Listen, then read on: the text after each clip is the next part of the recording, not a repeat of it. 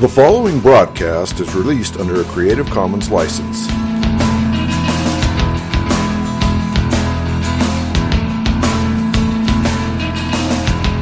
I believe in Jesus Christ, the only Son of God. I believe He lived and died, and that He rose again. I believe and trust in Him.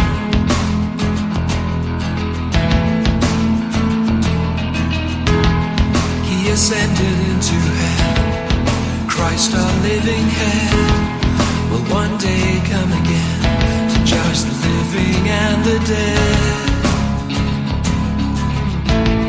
I believe and trust in Him.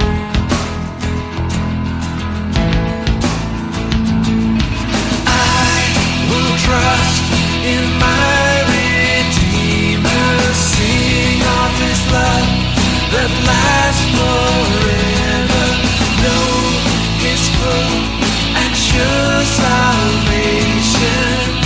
I will trust in Him. Though the world falls around me, I rest and know that He has found me. Christ, the rock, is my foundation. I will trust in Him. I will trust in Him.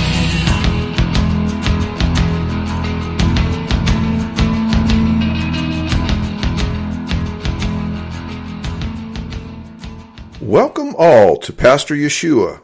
You've been listening to Creed by Richard Jensen from his album, Order of Service. By way of introduction, Pastor is an acrostic which stands for preaching all salvation through one Redeemer. Our Redeemer, Yeshua, Jesus, is the Hebrew name for the Lord. It means Yahweh, the Lord, is salvation. Translated from Hebrew into the Greek language, the name Yeshua becomes Jesus. The English transliteration for Jesus is Jesus. This program deals with apologetics, questions on and about God, the Bible, and the Christian faith. I take questions and seek by Scripture to give answers and encouragement for everyone, including the tough-minded living in today's skeptical society. And now, let's join Pastor Yeshua. Welcome again to Pastor Yeshua. In part 1 of this episode, we began to take a look at the central claim and the cornerstone to Christianity. We pointed out that even outside of Christianity, the resurrection of Jesus of Nazareth is an issue for which the answer for every man, woman, and child bears eternal consequences. Since the stakes are so high, each person owes it to themselves to carefully examine and weigh the evidence before making a conclusion. We began by identifying 12 presumptive facts regarding the investigation and exploration of Jesus' resurrection. In part 1, we discussed the presumptive fact that Jesus was crucified and Jesus died. In part 2, we addressed the fact that Jesus' body was placed in a known, accessible tomb, that Jesus' disciples were scattered abroad after Jesus' crucifixion, that the tomb where Jesus was buried was empty 3 days after his death, and that a large number of the disciples, both separately and together, said that they saw, touched, and ate together with Jesus after his death. In part 2 and 3, we began to see how each of Jesus' disciples were psychologically transformed after his resurrection. In part 4, we began to ask, what theory best fits all of the 12 presumptive facts? So far, we have examined 2 of the 17 theories and/or allegations which generally represent the typical theories posed throughout history to explain Jesus' resurrection. The theories examined so far were, 1. The disciples stole Jesus' body and preached Jesus as having raised from the dead. 2. The Jewish leaders took Jesus' body. Now, so far, the theories presented have failed to provide an effective explanation and have been found to be logically deficient. In this episode, we continue examining the remaining theories posited. Theory number 3. The Roman authorities took Jesus' body. Here again, this theory, like the other 16 theories, consciously or unconsciously stipulates to the truthful premise of the following facts. A. Jesus was a historical person. B. Jesus was crucified. C. Jesus died. D. Jesus' body was placed in a known, accessible tomb. And E. The tomb where Jesus was buried was empty 3 days after his death. Now, as before, it would not make logical sense otherwise, because if Jesus had not been alive as a historical person, then he could not have been crucified and died, and there would have been no body to take. Likewise, it would be impossible for the Romans to take Jesus' body if they didn't know where his body was. Lastly, making the allegation that the Romans, or anyone else for that matter, took Jesus' body would be pretty hollow if Jesus' tomb was still occupied by his corpse.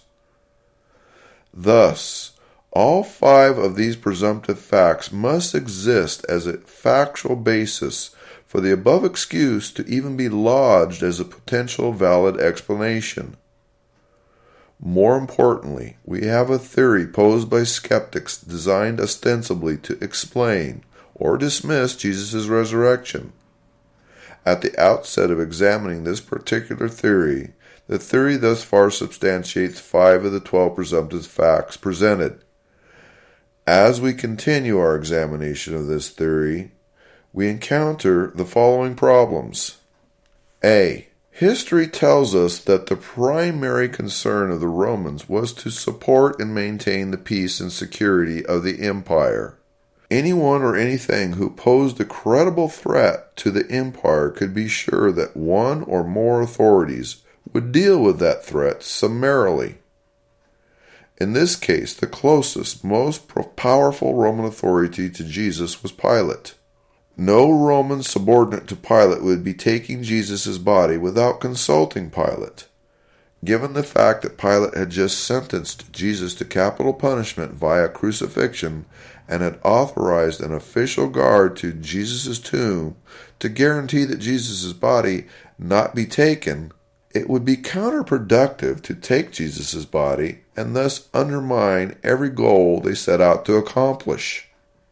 If Pilate or any other Roman authority took Jesus' body, and Caesar found out that the ensuing strife and drama of the Christian church was made possible by someone who was supposedly loyal to Caesar, then it would be safe to say that that Roman would find themselves on a long walk on a short pier.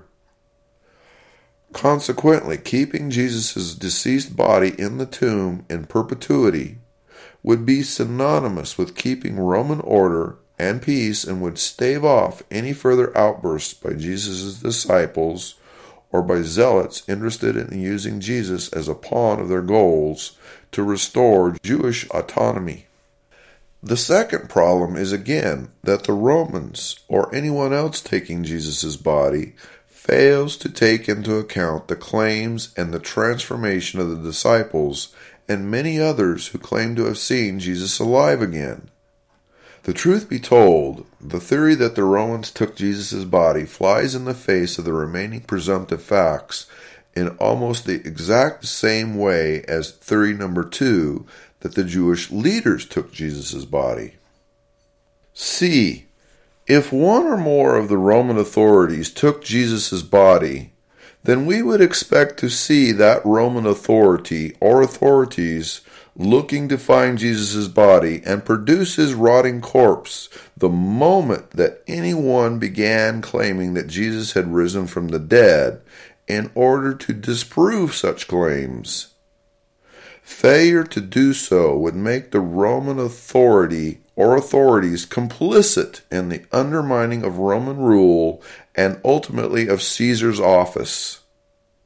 The Romans had the authority and manpower to do so, yet nowhere do we read any claim by the Romans that they had done so. The only explanation is that they could not do so because they had not taken Jesus' body, because the tomb was already empty. In all, when evaluating the allegation and or theory that the Romans took Jesus' body, we find that this explanation provides no motive to answer why any of the Roman authorities would want to engage in an act which serves to undermine Roman authority and sets the stage for reoccurring rebellion, civil disobedience, political problems, and anarchy. Because of this theory's inconsistencies and insufficiencies, this theory likewise fails to provide an effective explanation and is therefore logically deficient. Theory number 4. The women went to the wrong tomb. Like the other 16 theories, this theory consciously or unconsciously stipulates to the truthful premise of the following presumptive facts. A. Jesus was a historical person. B. Jesus was crucified. C. Jesus died. D. The tomb where Jesus was buried was empty 3 days after his death. Thus, these 4 presumptive facts must exist as a factual basis for the above excuse to even be lodged as a potential valid explanation. In this case, it would not make logical sense otherwise, because if Jesus had not been alive as a historical person, then he could not have been crucified and died there, and there would be no reason for the women or anyone else to go to any tomb, much less allegedly to the wrong one. However, with this theory we must place a temporary caveat to the 5th presumptive fact that Jesus' body was placed in a known, accessible tomb. The reason is that if Jesus' tomb was known and accessible, then according to the logic of this theory, one of 2 things would have to be true. 1. Jesus' tomb was known and accessible, but the women accidentally went to the wrong tomb. 2. Jesus' tomb was known and accessible to everyone but the women. Now let's play out each of these possibilities to see how this theory affects the 5th presumptive fact. We will also see whether this theory tends to substantiate or create problems regarding the remaining 12 presumptive facts. 1. Jesus' tomb was known and accessible, but the women accidentally went to the wrong tomb. The problems with this theory are as follows. A. Under this premise, we would not only have to assume that the women went to the wrong tomb, but ever since then, every other person who went to the tomb also went to the wrong tomb. Either that or everyone just said, "Oh," and no one ever bothered to go to any tomb, but instead just believed what the women said without checking for themselves. B. If the women went to the wrong tomb, then this did not preclude others from going to the right tomb and getting the story straight. C.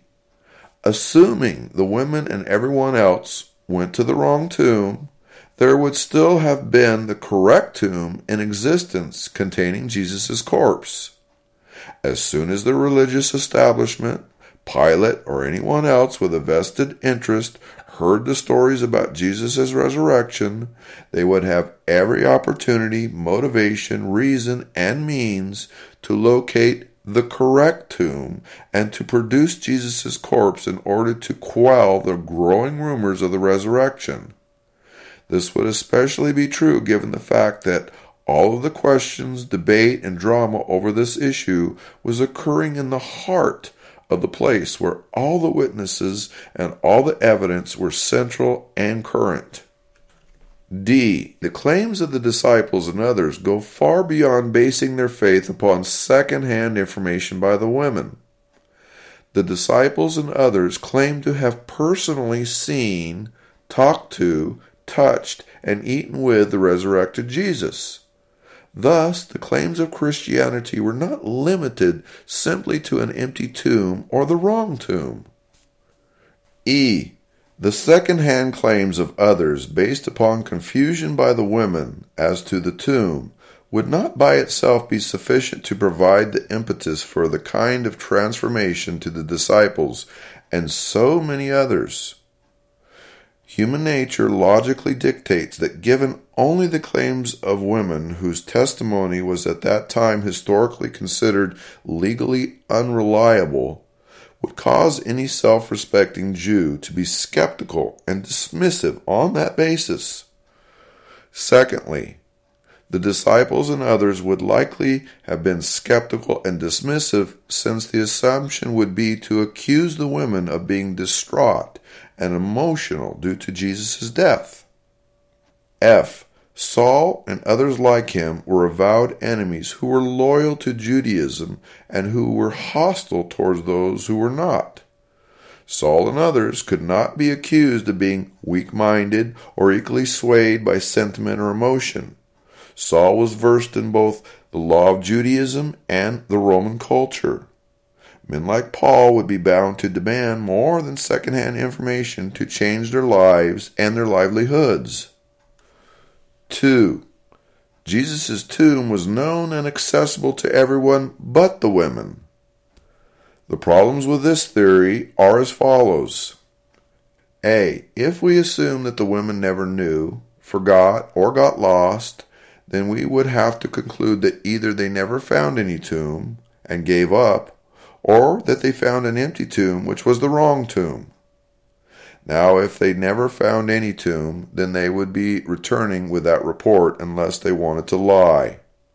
However, lying would be a somewhat foolish decision, since they had to know that anyone else could at any moment decide to look for and find, check the tomb for Jesus' corpse for themselves, and then the women would be humiliated and embarrassed, not to mention being called liars.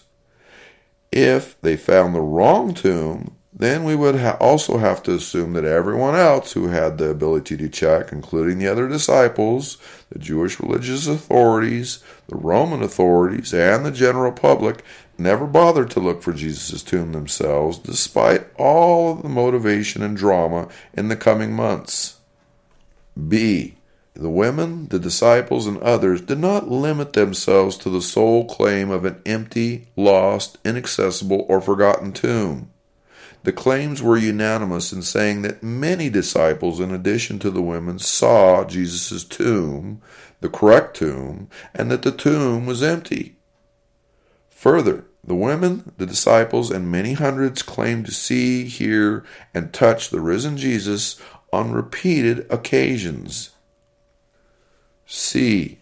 The disciples and many others were psychologically transformed in their lives. These changes were too significant and profound to be explained by this many people of different walks being transformed by second-hand information. The fact that these same people lied about seeing, hearing, and touching Jesus would tend to contradict the kind of moral and character transformation which was evident for the remainder of their lives, despite persecution, arrests, trials, suffering, torture, and death. D. Given the fact that all of these events, before, during, and after, occurred in the bosom of Jerusalem, where all the witnesses and all the evidence existed, it would have been virtually impossible for anyone to proclaim Jesus' resurrection when there was every opportunity, means, and motive to have easily disproved such claims. Thus, in all, when evaluating the allegation and or theory that the women went to the wrong tomb, we find that this explanation provides no motive to answer why none of the recipient authorities, witnesses, and involved parties would take the obvious and simple act of locating the correct tomb, which was known and available, enter, and produce Jesus' body to implode all the claims that Jesus had risen from the dead. Because of this theory's inconsistencies and insufficiencies, this theory likewise fails to provide an effective explanation, and is therefore logically deficient. Theory number 5. Jesus resuscitated after having swooned and came forth.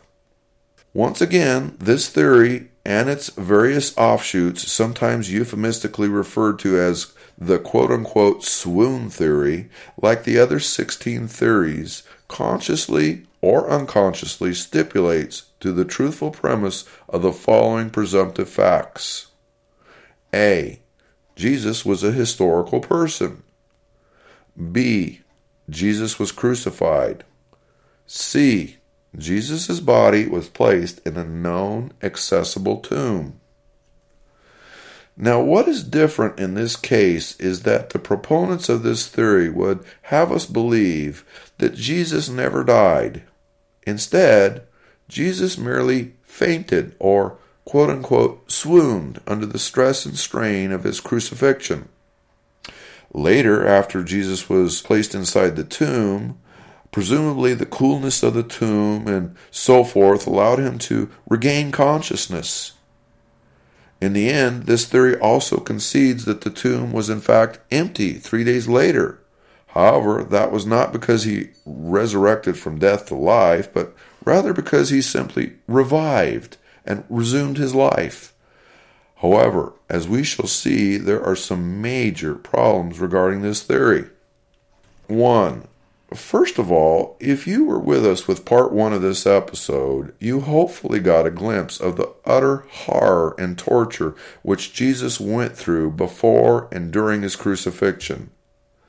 Let's remember, Jesus was sleep-deprived, hungry, dehydrated, and cold. He went through 6 trials, being abandoned by his best friends, spit upon repeatedly, slapped, struck with fists, sticks, bruised, beaten, accused, mocked, had his beard ripped out, beaten with a Roman flagrum until unrecognizably bloody, tearing away flesh, tearing into the muscles. He had a crown of thorns forced around his scalp, was forced to carry a heavy wooden cross over his damaged back. He had his wrists and ankles pierced through with nails into the cross, and was hung by his own weight, fighting for several hours, seesawing up and down in order to overcome suffocation. He had his side pierced by a Roman spear all the way through to the heart, and was finally laying in a dark tomb on a cold rock without any medical help. The idea that Jesus somehow survived all of this, and then in a pitch-black tomb revived out of a coma, and finds himself afraid in the dark. He somehow extricates himself from 75 to 100 pounds of myrrh and aloes which he was embalmed in. He then places his nail-pierced hands on the very heavy 2,000 to 4,000 pound stone, pushing it uphill, breaking the seals, pushes it out of the way and exits. Then he is met by the guards who say, perhaps, "Who do you think you are, pal? Where are you going?" And he answers, maybe, "I'm out of this hole." He then beats up and overcomes the guards, after which he walks blocks, if not miles, on pierced and wounded feet, with a hole in his side to his heart, in order to find his disciples. With all of these things considered, I would submit that this theory surpasses the believability of the simple claim that Jesus resurrected from the dead. 2. If somehow we can believe the above set of circumstances, we now have to consider yet more impossible claims compounding themselves into absurdity. In this case, under this theory, we are asked to believe that once Jesus managed to revive and escape the tomb, that he went on in his condition, which would have been critical if not terminal, to meet the disciples and others to somehow convince them that he had in reality died and come back to life. So we have to place ourselves in the position of the disciples and imagine this scenario. Here we are, depressed and upset over Jesus' presumable death by crucifixion and the placement of his corpse in a sealed tomb 3 days ago. As we commiserate and comfort each other over our loss, lo and behold, here comes this bloody, bruised, beaten, and mortally injured shell of a body, hardly more than a gory mass of what used to be a man. This specter of a human being stumbles, hobbles, crawls, and scrapes his way in his deteriorating condition to somehow find the disciples. Finally, this gravely wounded man with a hole in his chest, who would have needed a wheelchair if not a gurney, manages to find his disciples, whereupon he collapses on the ground to identify himself and greet them. He is then somehow able to walk around for the next 40 days instead of calling 911, looking for a doctor, or checking into intensive care. During these 40 days, he is able to convince and inspire his disciples to believe that he had been resurrected. Imagine, he comes to the house where the disciples are staying and knocks on the door. Peter opens the door and sees Jesus hunched over in his pathetic and mutilated state and says, "Wow, I can't wait to have a resurrected body just like yours." The average person must ask, how likely is it that Jesus would have convinced his disciples in his wounded condition that he was the risen Lord of life in an immortal body? Alive? Barely. Risen? No way. 3. We are supposed to believe that during these 40 days, while Jesus and many others walked about in Jerusalem proclaiming that Jesus had risen again, that the Jewish religious leaders, the Romans, and the other antagonists never saw Jesus in his condition, or perhaps we are supposed to believe that they heard about Jesus' resurrection, but during the 40 days no one was able or interested in finding Jesus in his crippled condition. Nobody was able or willing to grab Jesus and either finish the job they had begun or parade Jesus around showing everyone the reality that Jesus and his disciples were lying. Are we to assume that there was no motivation to demonstrating that Jesus was not resurrected?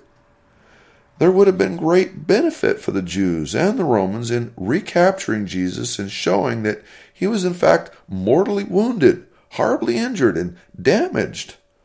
All of this would demonstrate that Jesus was hardly a candidate for worship as a resurrected Messiah. But they didn't do this. Why? 4. We are further supposed to believe that Jesus' condition, having survived as a disfigured man who presumably died after 40 days, provided the circumstances necessary for the disciples and others to be psychologically transformed for the remainder of their lives despite persecution, arrests, trials, suffering, torture, and death. In all, when evaluating the allegation and or the theory that Jesus resuscitated after having swooned and came forth from the tomb, we find that this explanation is many times more improbable and incredible than the simple proclamation that Jesus rose from the dead. It provides no explanation as to how Jesus would accomplish this and credibly transform his disciples and many others. It gives no answer as to why the percipient authorities, witnesses, and involved parties would take the obvious and simple act of noticing Jesus and taking action against him and the rest. Because of the tremendous inconsistencies and insufficiencies of this theory likewise fails to provide an effective explanation and is therefore logically deficient. This concludes this episode. Please join me for part 6 of this series. Now, if you have any questions about God, the Bible, or the Christian faith, I encourage you to send me an email at pastor_Yeshua@yahoo.com. That's PASTOR_YESHUA@yahoo.com. Thank you for listening. The world falls around me, I rest and know that He has found me.